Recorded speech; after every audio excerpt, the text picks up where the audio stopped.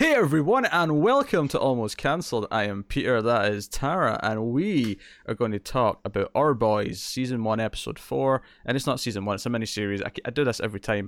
But yeah, it's called The Dawn Martyr, and full spoilers for the episode, as always. So this episode dove deeper into the investigation. Now that they've got a sort of target, they've got, they found the car. They're not necessarily convinced exactly who is involved to begin with, although Uncle Yosef's looking pretty implicated by the end of the episode, from their point of view. And they've tapped their phones, they're listening to the conversations, they're doing all this stuff. And meanwhile, Hussein has a difficult time bringing Mohammed's body back home. And we'll get into that because it was very difficult. Also, just a quick correction we had a couple of episodes ago, which we didn't. We literally got this correction on episode 2.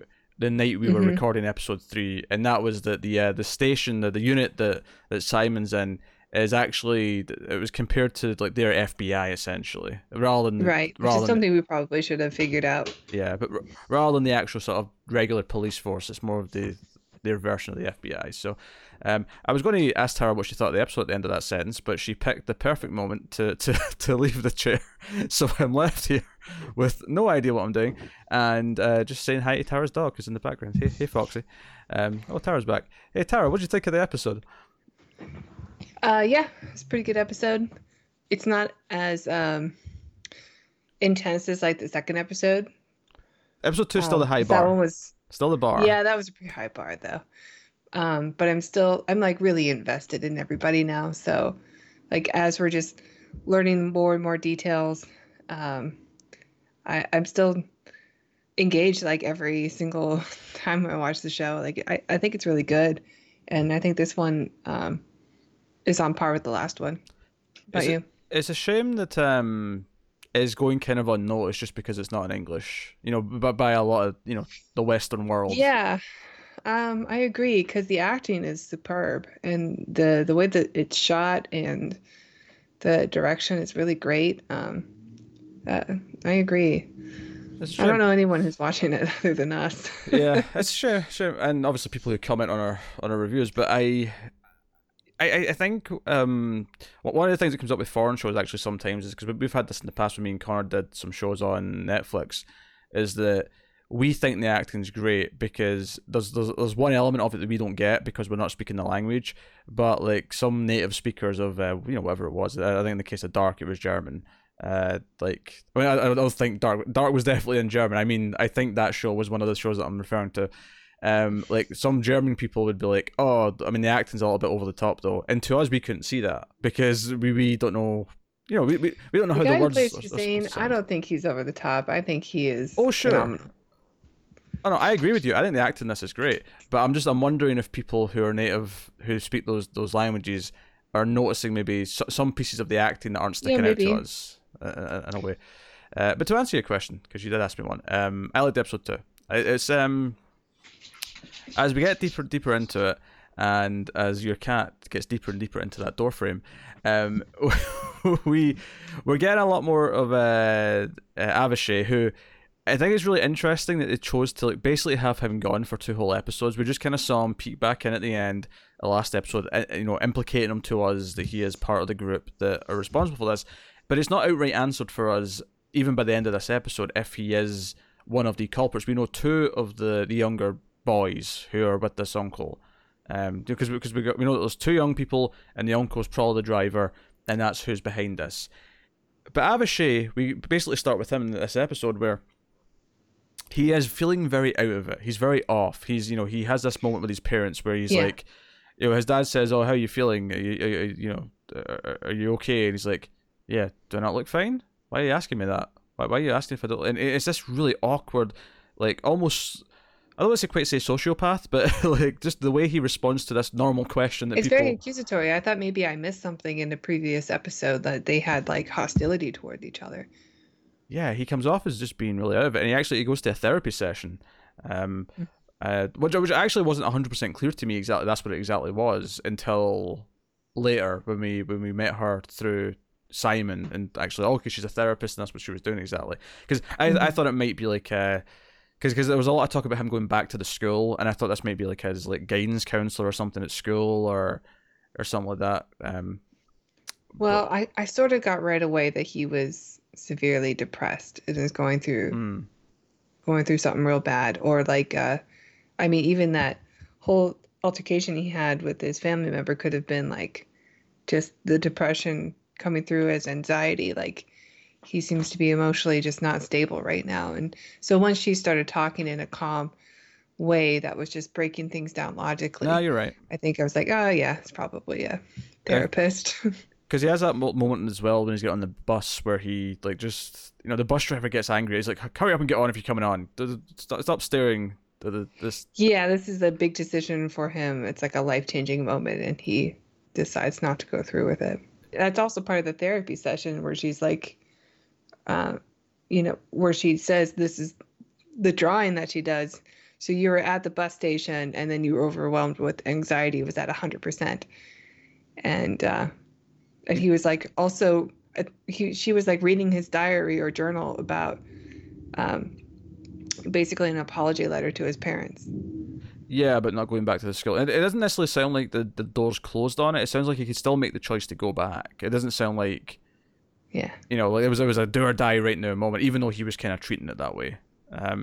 It feels like he could just go back. Do you know what this has reminded me of, bizarrely? And I'm trying to remember what show it is, but there's a sitcom with a character who got... Oh, it's The Good Place. Chidi in The Good Place is terrible at choices. If he's just asked what type of ice cream he wants, he'll just stand there and won't be able to choose. There's the thought Avishai like staring at the bus reminded me of that. Okay, yeah. Less funny, of course. This is played much more serious, and he's a disturbed individual. Whereas Chidi's very light and funny, and it's like, haha, isn't he crazy? Avishai might have burned someone alive. It's more of like a situational thing though, where like he seems like the perfect person, but he has this one flaw, and that one flaw is so irritating to everybody around him. Oh yeah. I have lots of those for everyone around me. I bet. What's that? You're not supposed to agree with that so quickly. What? Oh, yeah. I wonder if that's the case. You had two options. You had two options there. You said, no, you're not irritating to people around you, which would have been fine. Or, yeah, I think I've got a lot too. But no, you chose the one that's like, no, yeah, you're messed up. Yeah. I gotta like get out of this situation real quick. Was that a comedy get up, or was the cat actually making noise and this was just the opportune moment for the get out of the chair? It was a cat. Okay, we have cat. She brought proof. Tara didn't think I'd believe her, so she brought the proof. Here. Hi, Gus K. Got the window, Gus. Be distracted by lights. So, oh, dude, he's been a real asshole the last couple of days. Yes, I was getting lots of horror stories before we started recording about Gus. He's legitimately whipping her in the face with a tail right now. For the audio listeners, I would just leave the door open, but I have a roommate who needs to sleep, and yes. So I have to respond right away when he's making noise. It's fine. The audience will get used to relaxing. The cat. Not controversy. The cat. There's a phrase that we can come up with for this. We can name Gussie's transgressions. But where were we? So Avishai is very interesting in this episode because by the end of it, I don't think we genuinely know if he was involved or not. Like, in the one hand, he could be feeling what he's feeling right now because he was involved in this and he witnessed this and maybe feels guilty, or doesn't know what to feel, or it could be separate and he could just be feeling this because of everything in his life. Sure, like he's going through a big ordeal right now, but to be honest, I kind of have some doubts about the other people too, who are supposedly involved. Well, the only person I think that we are supposed to directly think is involved right now is the uncle, Yosef.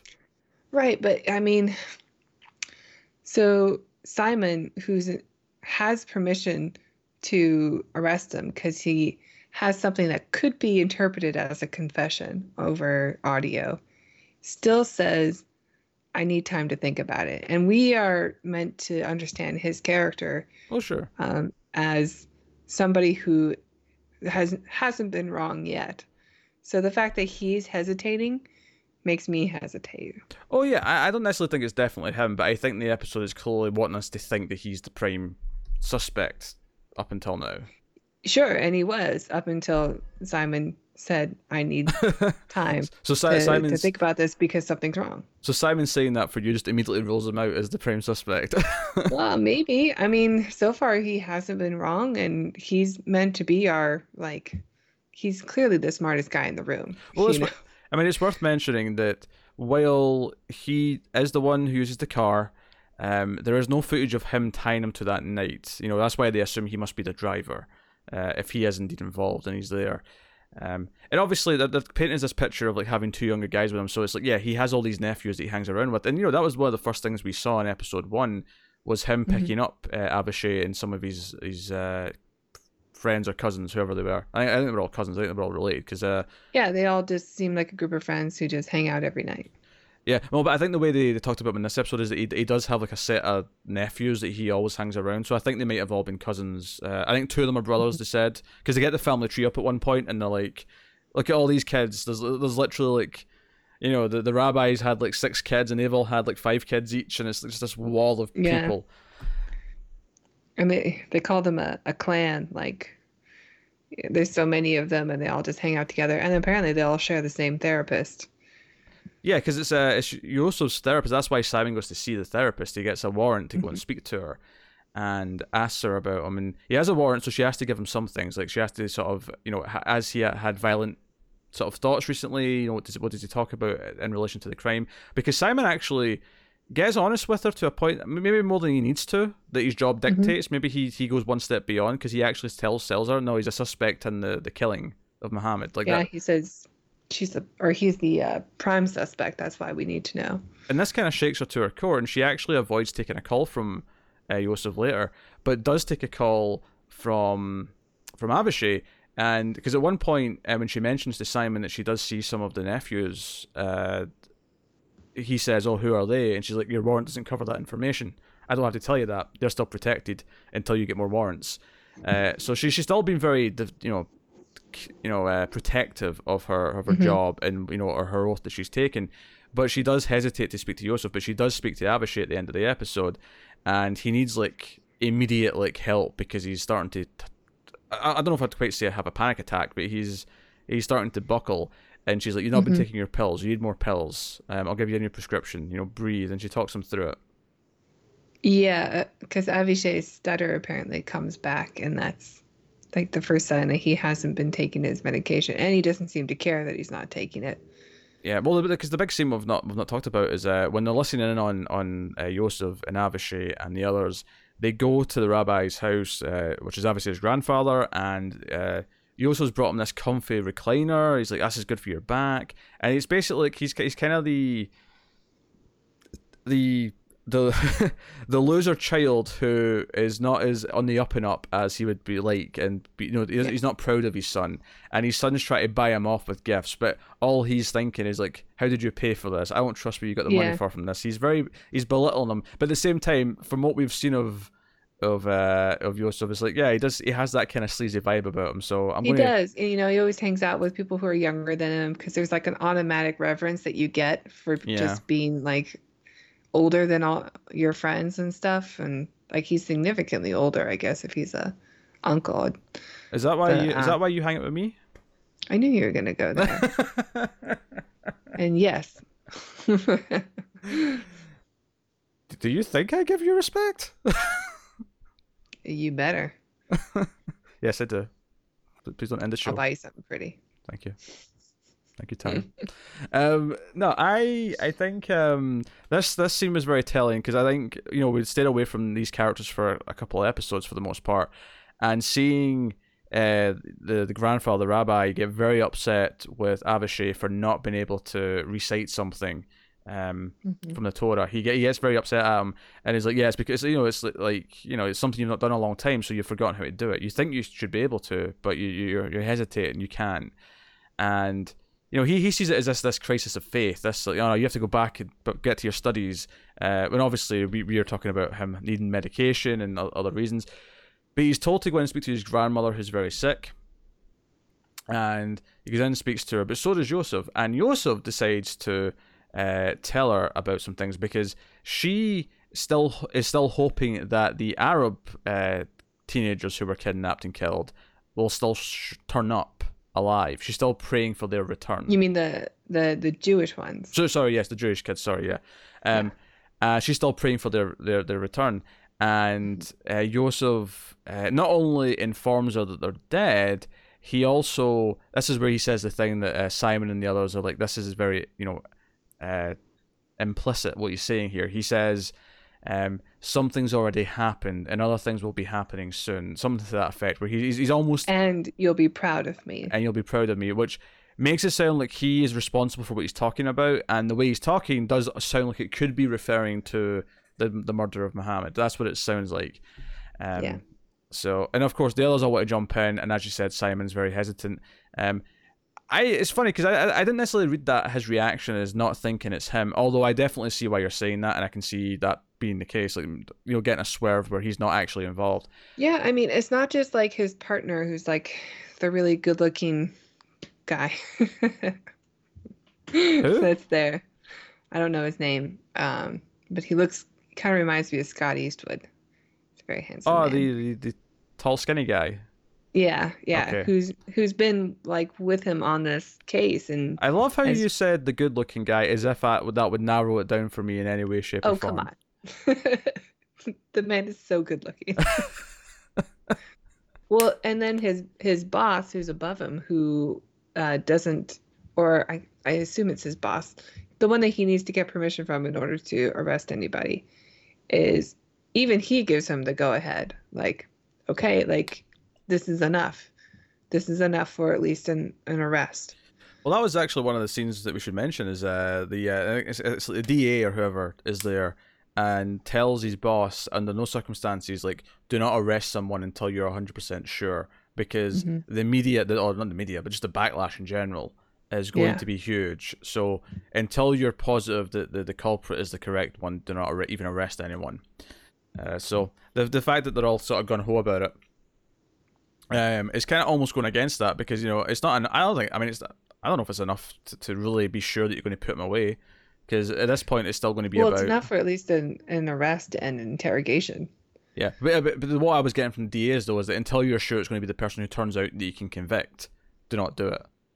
Because right now I don't think they do have enough to convict him. They have enough to come in and talk to him, but the way he made it sound to me is like, no, unless you're sure you've got him nailed, you do not bring him in. Right. Because once they do, they seem to be convinced that it's at least enough. So yeah, everyone but Simon now. So it makes me like unsure about maybe this is But Simon, because I have no idea what the true story is. So I've been following these kids thinking, oh, these are going to be the bad guys, but maybe something bad happens to them. Like, who knows? Oh, maybe, yeah. I mean, I think there's definitely a reason why we're following these kids, and Avishai specifically. He's definitely going to play into it in a big way. One way would be that he's part of the culprits, but another way would be that he ends up being another casualty once the backlash happens. Or, like, falsely accused or something. Or possibly, because of retribution. Who knows? Like, yeah, there's options. Especially with options. this mob that's forming.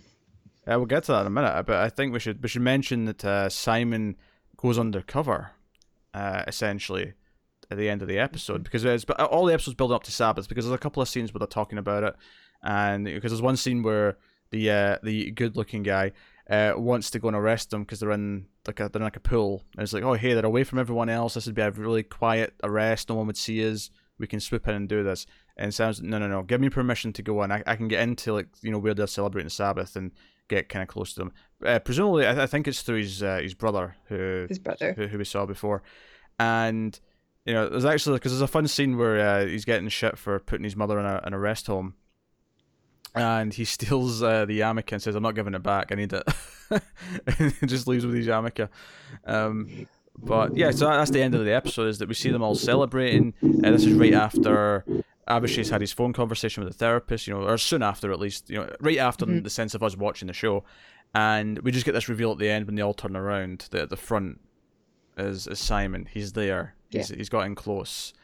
This is the same as, what's his name? The other rabbi who's like the head guy of the of Avicii's family, Oh, sure, Avicii's yeah. family, which we saw in I think the last episode that they were that his brother was also in the same temple or something. Yeah, Ben David. Ben David, yeah. Yeah. Um, so, no, I mean, obviously that's an exciting ending that he's getting closer.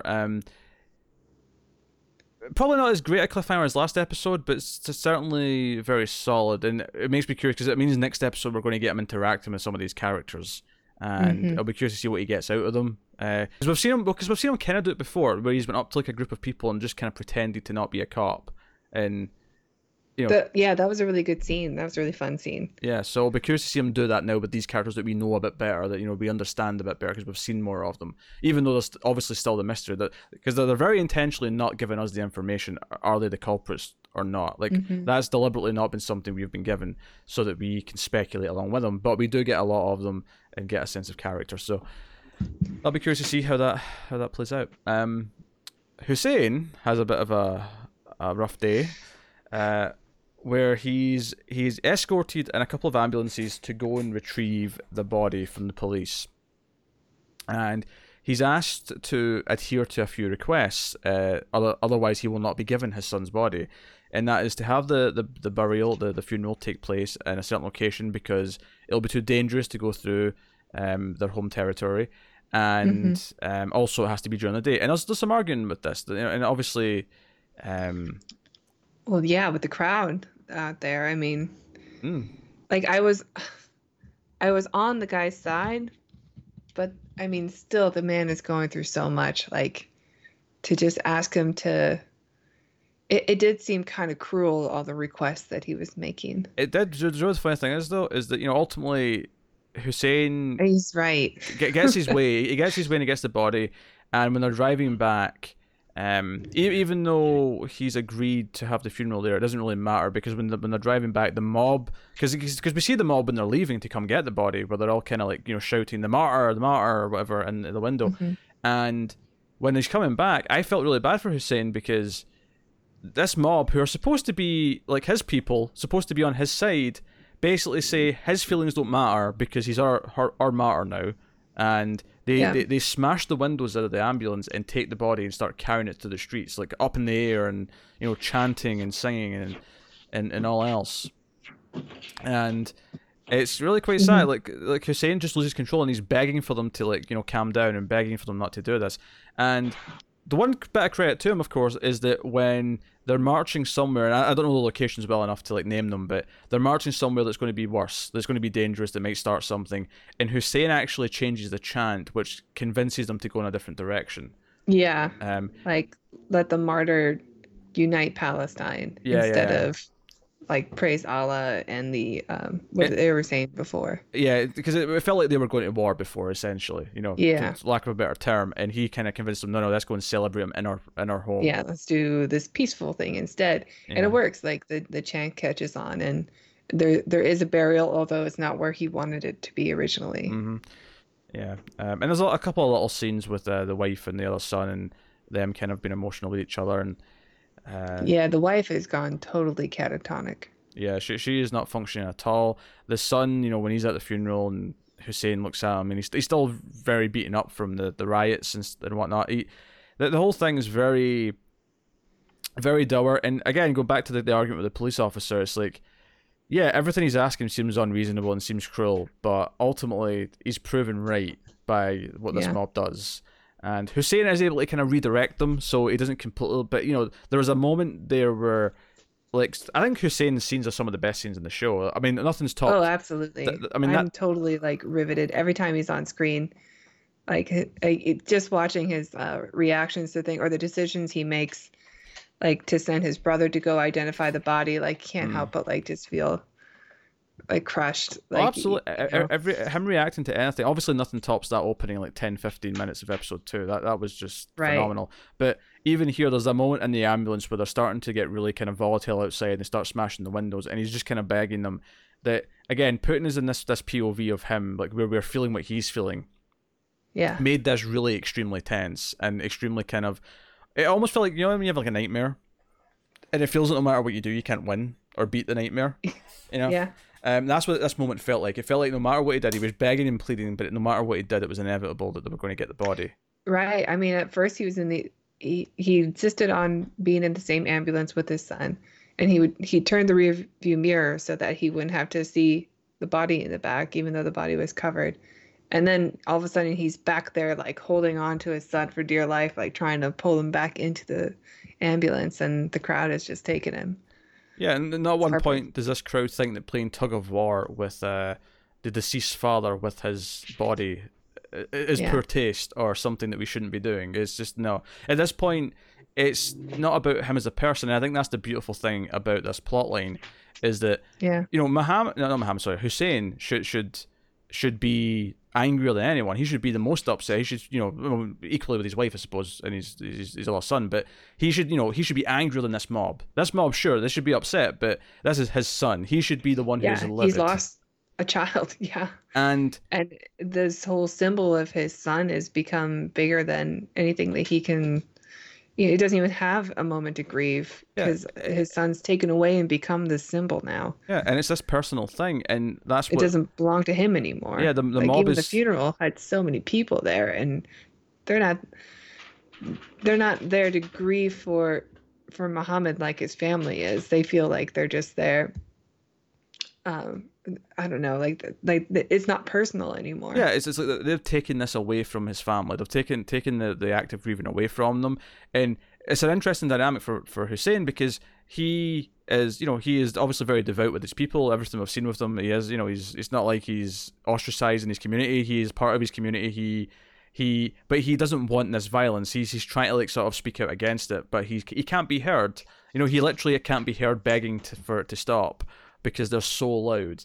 And it's this idea of the personal attachment and meaning of what's actually happened. The important part in a dark situation like this is being completely just washed away by the sound of the angry mob who have taken it and politicized it and made it theirs. Mm-hmm. And it's the idea that even his side, his culture, his religion, his people are not really respecting what's important for him or his family. They're just making it about them. So yeah, very emotional scene too. The scene where he's with, I don't know, something about like knowing that his son was in that like piece of shit car that was driving up instead of something like more respectful, and like having to hide everything that's going on. Like it was an emotional scene for me to watch, because I know this father is going through so much grief, and he like we've already discussed, like it's almost like he's forced into just, I don't know, like it. I don't know if he can even get closure from this because it's not personal anymore, or that he's forced into like closure too soon because of it. Yeah. It's almost at that moment where he does convince them to turn around and do something more peaceful, even though it's not the burial he wanted for his son. It almost feels like... At least he had control for a second. For a second he got control, but he does have this bittersweet sort of like, he just has to concede that if he's going to get anything done, it has to be something that appeases the crowd. Again, it's not thinking about himself. He's having to like do something that will work for the angry mob. So again, his grief has been robbed from him, and it's kind of heartbreaking, and it's showing what these types of situations can do to people actually stuck in the middle of them. And I think it's interesting to see, like, is there a point where he does become angry and wants to be in the mob, or is he always going to feel like they're separate from him because they've taken this private thing away from him, this personal, part of his life that's this is this will be the darkest period of his entire life, for however long he lives. I don't know, like he's not at the point of anger. He's still grieving, but now that his son is buried, maybe he'll start to get angry and become part of the mob. But he seems to always be in control. Like he's got a lot of discipline. I'm not expecting. I wouldn't blame him if he did, but I'm not expecting. I think the more interesting thing to do with his character almost is that he is always kind of on the outside of what this mob is. Because it's more interesting. Yeah, no, I totally agree, and I hope that he's, responsible for bringing something good out of it, but because I really like his character, and I want something good to happen because of this. But And I think there's maybe a thing you could mention here with his age, just because like a lot of the mob does seem to be skewed younger, and I think it's interesting that his other son did become part of the mob immediately. Like that was like the first thing he did, and he's almost had an arc in the background where after like being hurt extremely and almost arrested and everything else, where the grief finally hit him after that. Whereas Hussein, maybe being more of an adult and more experienced, skipped over the immature anger part of it. And again, not that I necessarily don't sympathize with how his brother feels, but the idea that he kept a clearer head even in this, turmoil, throughout this tragedy. Obviously, his emotions were like going through the roof, but he was able to not. Well, even the guy who's always with him, that seems to be his age, seems to be on the mob side for a lot of it. Like he keeps telling him to be angry, get what you want because this is still about you and your family. But the point of the show, as we've said since the start, is about, let's not just get angry, like that, because that's what causes conflict. That's unnecessary, and let's not do what everybody else wants us to do. Yeah. Let's take a step back and really, I would never have predicted this from episode 1, right? Obviously, episode 2 made it very clear, but episode 1, I would never have predicted that Hussein was going to be the heart of this show. No, me neither. But well done. Yes, well done. I'm really into it. Yeah. Yeah. So no. Yeah. I mean, I suppose if you're going to analyze the show in that sense, you'd say Hussein's the heart and Simon's the mind. And heart and mind is what you need. Yeah, I guess Simon is the like connective tissue for everything. Yeah. I wonder if his character is made up, since he seems to be like conveniently located in all the places.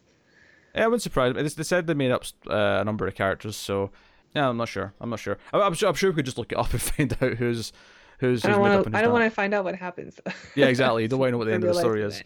Yeah, we'll find out at the end. We'll discover at the end. But that was episode 4. Was there anything I glossed over or missed that you wanted to talk about? Any little scenes? I don't think so. I think we covered everything. We talked about the good-looking guy. That was priority number 1 for me. So. Yes. Keep that in mind for future reviews.